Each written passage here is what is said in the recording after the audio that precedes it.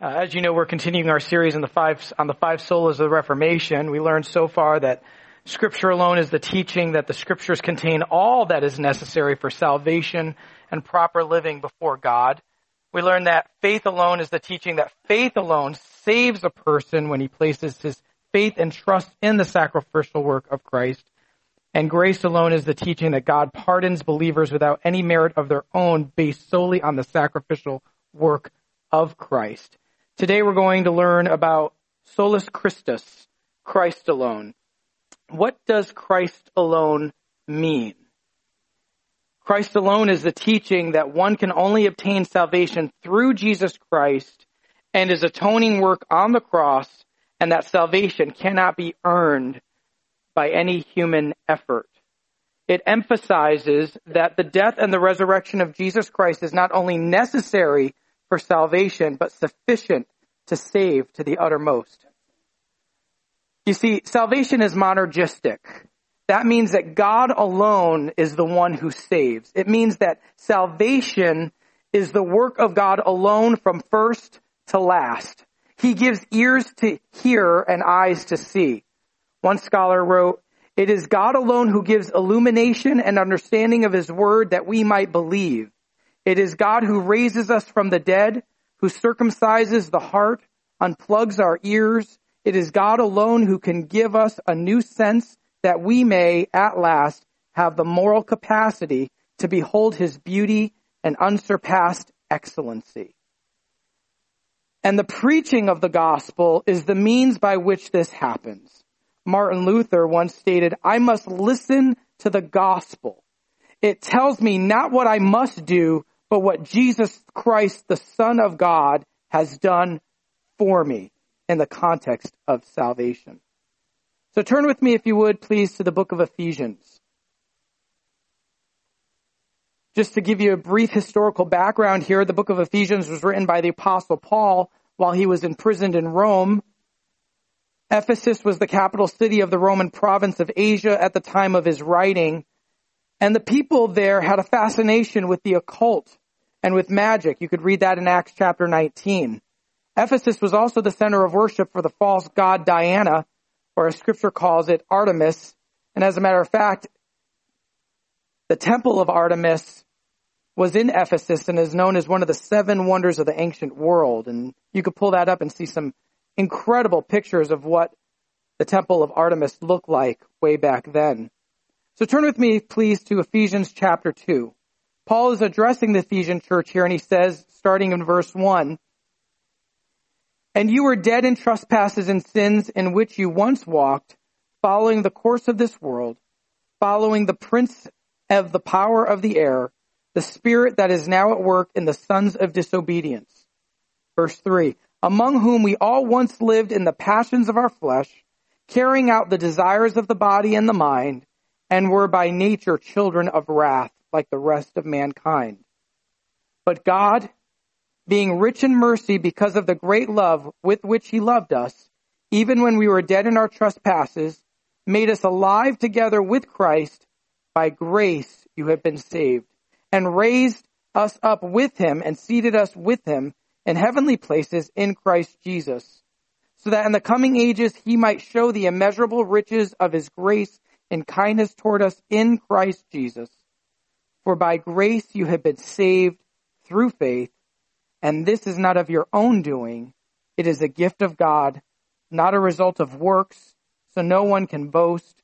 For we are his workmanship, created in Christ Jesus for good works, which God prepared beforehand that we should walk in them." Let's pray. Father, we come to you today in the name above all names, the Lord Jesus Christ, and we say thank you for your great love. Thank you that in your love you predestined the elect to be adopted as sons through Jesus Christ in accordance with your pleasure and will. As we study your word today, Lord, we ask that your Spirit would help us to understand and comprehend what you have written. May we be challenged, convicted, and encouraged by your word this morning. And may you grant salvation to anyone here who has never repented and entrusted their lives to the Lordship of Jesus Christ. And it's in his name we pray. Amen. The title today is quite simple, Christ alone. The first point of the sermon focuses on verses 1 through 3, and it's the walking dead.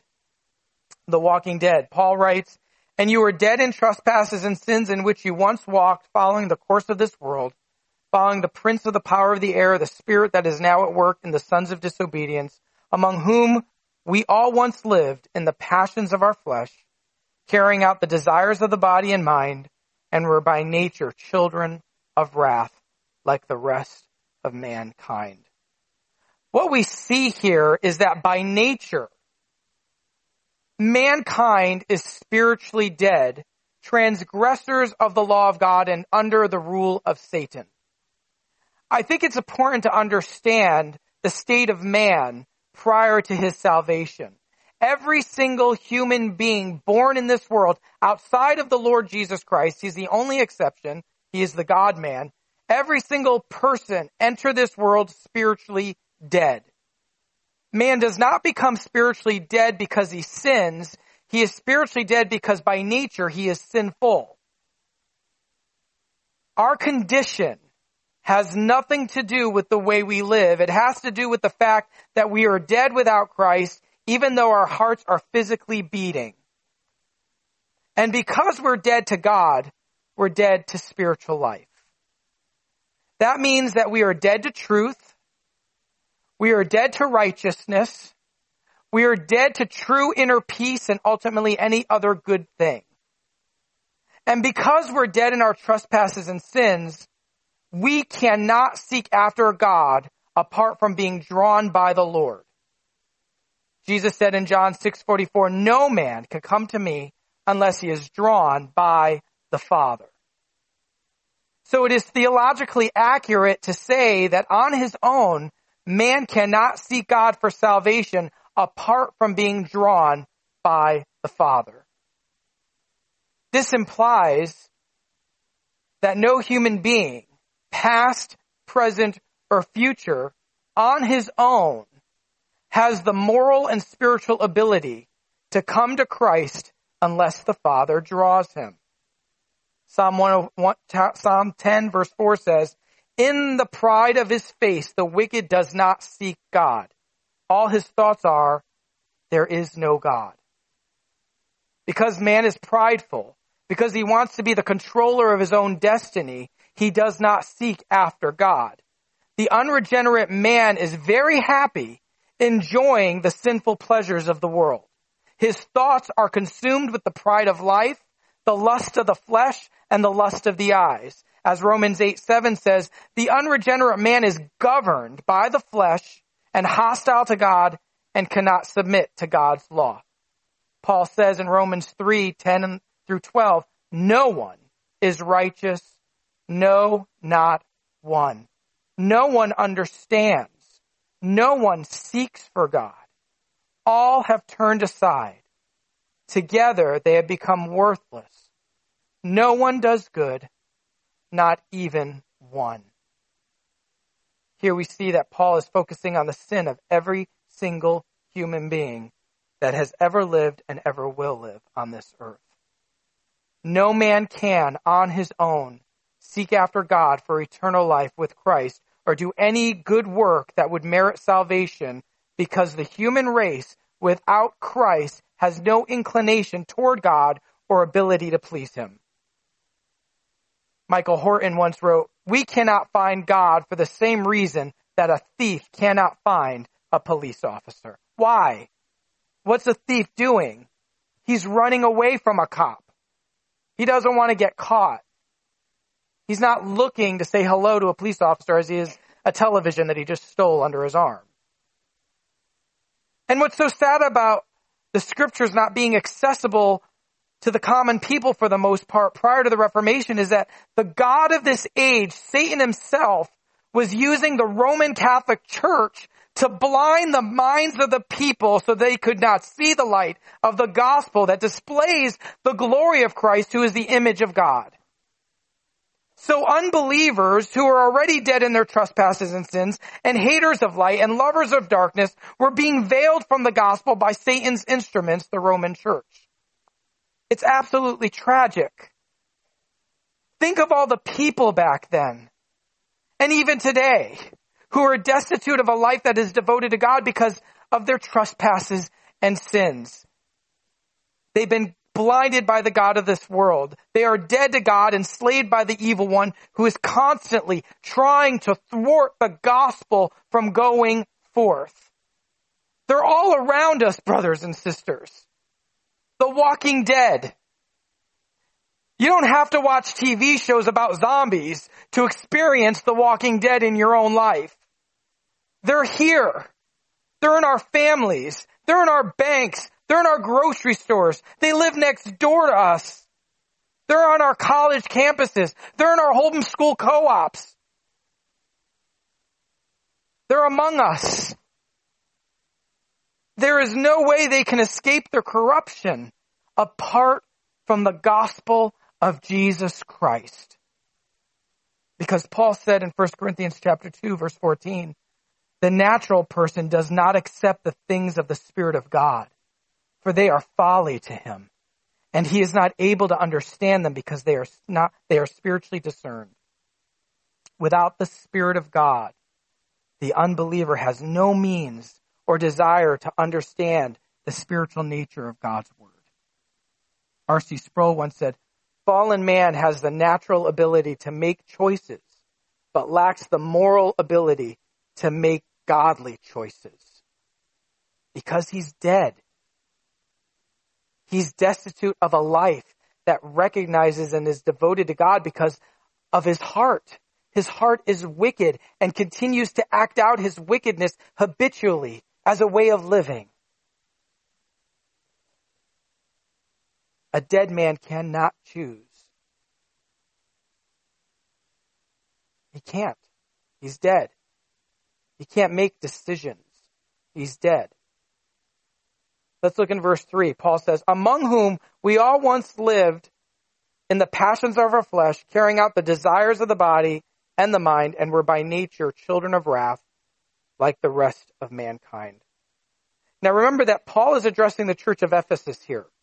The church in Ephesus was made up of both Jews and Gentiles. And he's stating that not only are the Gentiles, everyone who's not a Jew, dead in their trespasses and sins, but so are Jews. And he himself was once in that state. He includes himself in this. The religiosity of the Jew could not save him.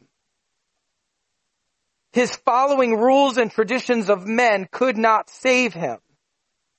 No matter what a Jew did, no matter what they tried to do to gain favor with God, could in no way take away the fact that his entire being was polluted by sin. And the same goes for the Gentile. Their sinful cravings dictated and demanded of them what they should do, when they should do it, and how it should be done. They are slaves to sin. When I was a drug and alcohol counselor, one of my clients said, I can't stop doing it. I said, no, you can't. He goes, but I'm trying. That's why I'm here. And I said, the only way you're going to stop is Jesus. He's the only way. You take Jesus out of the equation and you're going to go back into it. You try to stop in your own strength. You try to stop in your own flesh and you will go right back down into the pit. It's by the grace of God and his sustaining grace that keeps us going. Because the natural man is altogether at the mercy of the tyrant's self and its rash impulses. They say, Brother John, I want to do drugs so bad. Or they'd contact me after they left the program and they would say, I'm high again. Why? I just can't stop. I said, because you are at the mercy of your sin. You're a slave to sin. And it's got a hold on you, a grip. Well, how can I stop? Will the program stop me? No, Jesus will stop you. Cry out to God. Jesus can stop you.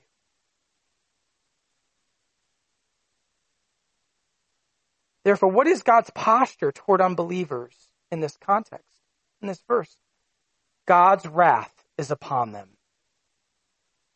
That was all of us. John 3:35 states, whoever believes in the Son has eternal life. Whoever does not obey the Son shall not see life, but the wrath of God remains on him. Wrath is the revelation of God's righteousness that is revealed from heaven. It shows us that God is never neutral toward sin, that he is active toward sin. So all men prior to saving faith carry upon themselves the wrath of God. They're without God, without hope, awaiting the final judgment where one day, if conversion does not take place prior, they will be cast into hell forever. But in his great love for the elect, God displayed his love for us at Calvary by offering up his Son as the perfect and only sacrifice for our sins. And God the Son displayed his love for us at Calvary by taking upon himself the wrath of God on our behalf, thus removing the punishment due to us because of our sin.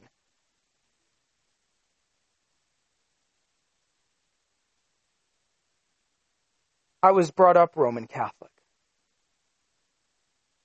I was taught that taking communion was part of God's sacrifice, the Christ sacrifice. He was being sacrificed every Sunday. But his sacrifice was once and for all. When I started reading the scriptures for myself, I felt like I was sold a bag of goods. I felt cheated. I felt like I was suckered into this. I remember going to Quebec with my family, and I remember, just like Luther saw, I had to climb stairs on my knees to get to the top of some kind of shrine, thinking God would have some sort of favor with me. I would have some favor with God and he'd be pleased with me. And I got up there and I was like, that was stupid. I have really sore knees. I was like 6 years old and I couldn't get it. And they're like, oh, God saw what you did and he's so happy with you. I was a child of wrath.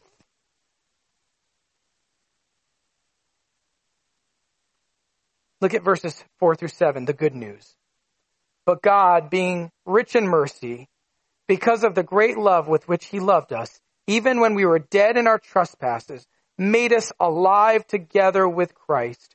By grace you have been saved, and raised us up with him, and seated us with him in heavenly places in Christ Jesus, so that in the coming ages he might show the immeasurable riches of his grace and kindness toward us in Christ Jesus. Point number 2, alive in Christ.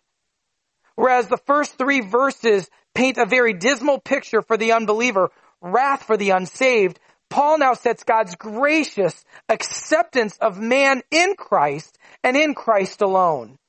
God is saying through Paul that every man is unworthy of God's love, but that God has a deep and constant love toward unworthy sinners.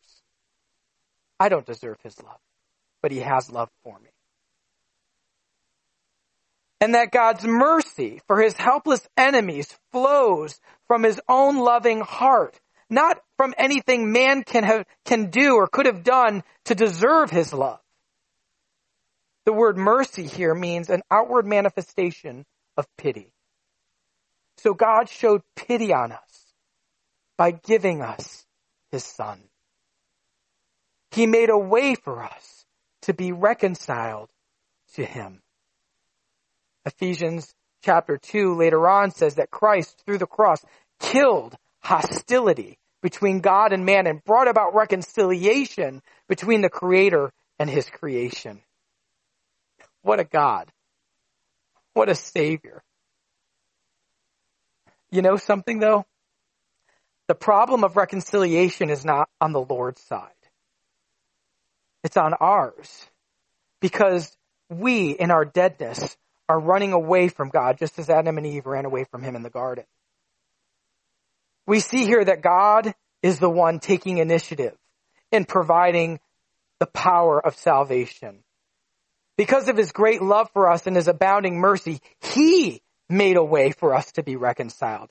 In his love, he reached out to vile, depraved, rebellious human beings and offered salvation to us. And when he blessed us with the gifts of faith and the gifts of repentance, we became alive in Christ. That is what salvation does. It makes dead men alive. We're no longer alienated from God. We now have union with him because of the death, burial, and resurrection of his Son, the Lord Jesus Christ. And only because of the death, burial, and resurrection of his Son, Jesus Christ. It is by the grace of God that salvation takes place. You see, mercy pities. Grace pardons. But it does more than that. It saves all the way, delivering man from the greatest woe, eternal damnation, and bestowing upon him the greatest blessing, everlasting life with God forever. And he does this for his glory alone. God's purpose for saving his people reaches far beyond man. It's for his own glory and is his own chief aim. Paul wrote to the Romans, and he said in chapter 11, verse 32, "For from him and through him and for him are all things. To him be the glory forever and ever." All things. Say all. Including salvation. All things are from God and through God and for God. His blessing us with salvation through Christ alone brings him great honor. It brings him praise. It brings him glory forever and ever. And it's for that reason that he displays his grace in all of its matchless splendor and transforming power. You know, brothers and sisters, God is fundamentally kind, merciful, and loving.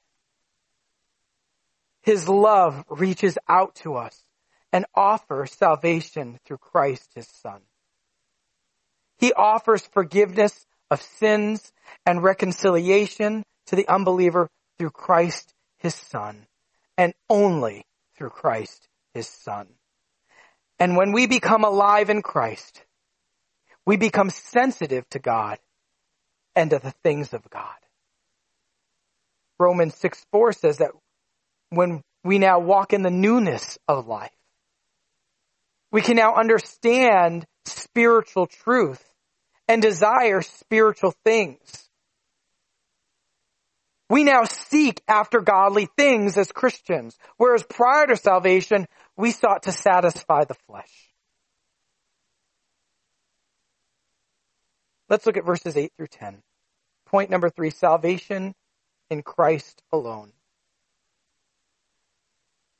For by grace you have been saved through faith, and this is not your own doing, it is a gift of God, not a result of works, so that no one may boast. For we are his workmanship, created in Christ Jesus for good works, which God prepared beforehand that we should walk in them. Grace. Grace. The sovereign work by which God speaks to the spiritually dead corpse and says, Lazarus, come out. John Reyes, come forth, and we're brought into being spiritually. A dead man cannot raise himself from the dead. Grace is at once the objective, operative, and instrumental cause of the new birth. And it is by grace that we have been saved from God's wrath at the final judgment. Amen. Romans 5:9 states, "Since then, therefore, we have now been justified by the blood of Jesus, much more shall we be saved by him from the wrath of God." So salvation by grace through faith is a gift of God. It is from him, given to us because of what our Lord Jesus did for us on Calvary. And God says here through Paul that this gift is not a result of our own works, so that we cannot boast. Paul excludes every possibility of self-achievement salvation here. But to the person who does not have a Bible, who's not allowed to read the scriptures for himself, he has no idea of this verse. And so he's going to climb up steps on his knees. He's going to go to penance. He's going to take communion thinking that he's doing a service to God by being faithful. He's going to do everything he can to try to please God by his own works. But if salvation were through our own works and our own merit, then we would get the glory for it. We can boast. See what I did? I did this for God. And he's going to get me to heaven because I did this. But God wants to be acknowledged for all that he has done and for all that he is. God does all of it, not just part of it. Any kind of self-effort in salvation is comprehensively ruled out here in Ephesians chapter 2. Romans 3:20 states, "For by works of the law no human being will be justified in his sight." Being a good person does not justify me before God. No one will be justified or declared righteous by God by trying to be good. That is the heresy the Roman Catholic Church enforced on the people prior to the Reformation. The Roman Church said that by paying to see relics, such as the supposed bones of the apostles or supposed pieces of wood of the cross, they were going to be pleasing God. Yet the Bible says that without faith, it is impossible to please God. The Roman Church said that with purchasing of indulgences, which were certificates signed by the Pope, who said he had the authority to pardon people's sins, that doing that would guarantee them a place in heaven. The Bible says that salvation is accomplished through Christ's atoning work. The Catholic Church said that if you pray to the saints, you would obtain mercy from God. The Bible says there is only one God and there is only one mediator between God and man, the man Jesus Christ. Jesus said, "I am the way, the truth, and the life. No man can come to the Father except through me." Brothers and sisters, religious systems cannot save you. Calvinism cannot save you. Becoming a member of a local church will not save you. Being water baptized, thinking that's going to save you, is not going to save you. Feeding the hungry or tending to the poor does not save a person from the fires of hell. Being a nice or good person does not get someone to heaven. You know, it was crazy as a kid growing up, the things I would think as a Catholic. As a little boy, I used to think that murderers automatically went to hell. You murder someone, there's no hope for you, you're going to hell. And anyone who is murdered gets a free ticket to heaven because they were a victim.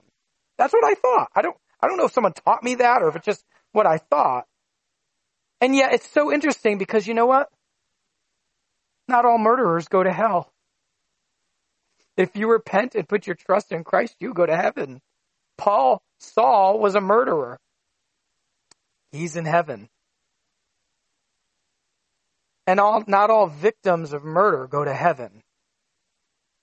Hell is filled with people who've been murdered.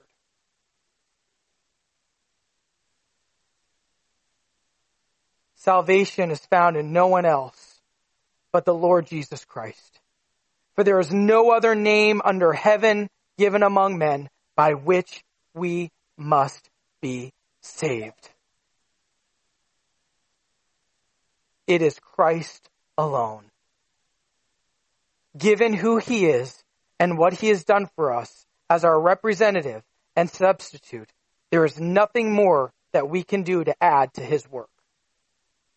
Christ's work is sufficient in its accomplishment, and by faith alone, we are declared righteous on the basis of Christ's righteousness imputed to us. Christ alone saves. We are saved solely by his merits. Jesus paid for our sin finally, definitely, and completely, and there's nothing we can do to add to it. Don't try. And anyone or anything that teaches that doing good works for God will get us into heaven is either deceived or is a deceiver or both, and is being used by the enemy of the gospel, Satan himself. We owe our salvation entirely to the undeserved favor of God.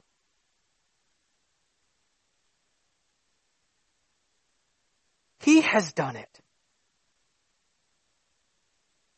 He's done it all. And the only one who is allowed to boast about it is God. If salvation is from God, through God, and for God's glory, then boasting for us is altogether out of place. Paul says in Romans chapter 3, verse 27, then what becomes of our boasting? It is excluded.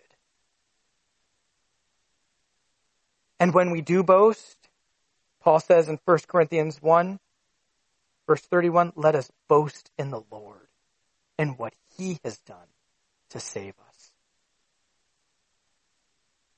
It is about God saving us from sin and judgment through his Son, Jesus Christ. That is the only reason we should boast, because of what God has done. So what about good works? Good works do not get us into heaven. Salvation produces in us good works. Good works are a fruit of salvation. After conversion, the Holy Spirit empowers us to do good works. And you know what? Even the good that we do now for God has its source in God. And therefore, we can't even boast about those good works. Because if it wasn't for Christ and what he did for us, we would not be able to do any good works at all. So when someone says, wow, I really think what you're doing for God is awesome, point them to Jesus. Say it's only because of God's grace, what God has done for me. And he enables me by grace to do these things. And he gets the glory out of it. Worship team, if you would come up. The heart of the gospel is not about us. The heart of the gospel is that Christ came for us to do for us what religious institutions cannot do. He came to do what we in ourselves could not and would not do. He obeyed. He was crucified. He was raised. He ascended into heaven and is returning. For anyone here who is not a believer, Jesus is the only way to be saved. He is the door to eternal life. And I pray today that God himself will bless you, unbeliever, with the gifts of repentance and faith, and that you would turn from your sin, that your spiritual carcass would be resurrected, and that you would put your hope and trust in Christ alone for salvation. and live a life that would give God and bring God glory. Let's stand.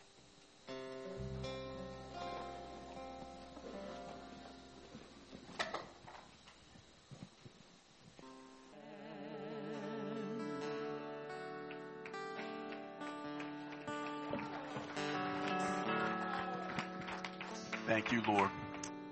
Thank you so much, Lord. John, thank you so much for your message. And it was a phrase, you guys will probably remember it in the midst of the message, but mercy pities, grace pardons. Wasn't that great? God took pity on us. And he didn't just have pity, but he did something about it.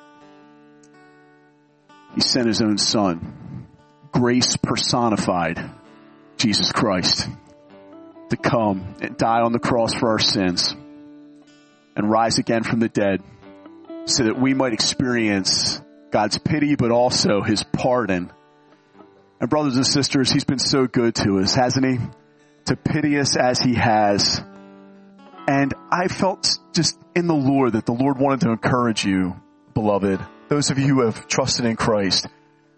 The pity of the Lord was upon you before you were saved, but he also takes pity upon you now with the struggles of your life and the things that you're facing right now. His pity toward you and his love towards you is filled with sympathy and compassion for all that you're facing. And the Lord wants to remind you of that. And he also wants to remind you of pardon for sin and a peace that endureth, that is yours because of Christ alone. Amen. Amen. Go forth and enjoy the salvation of the Lord in Christ alone today. God bless you. Have a wonderful day.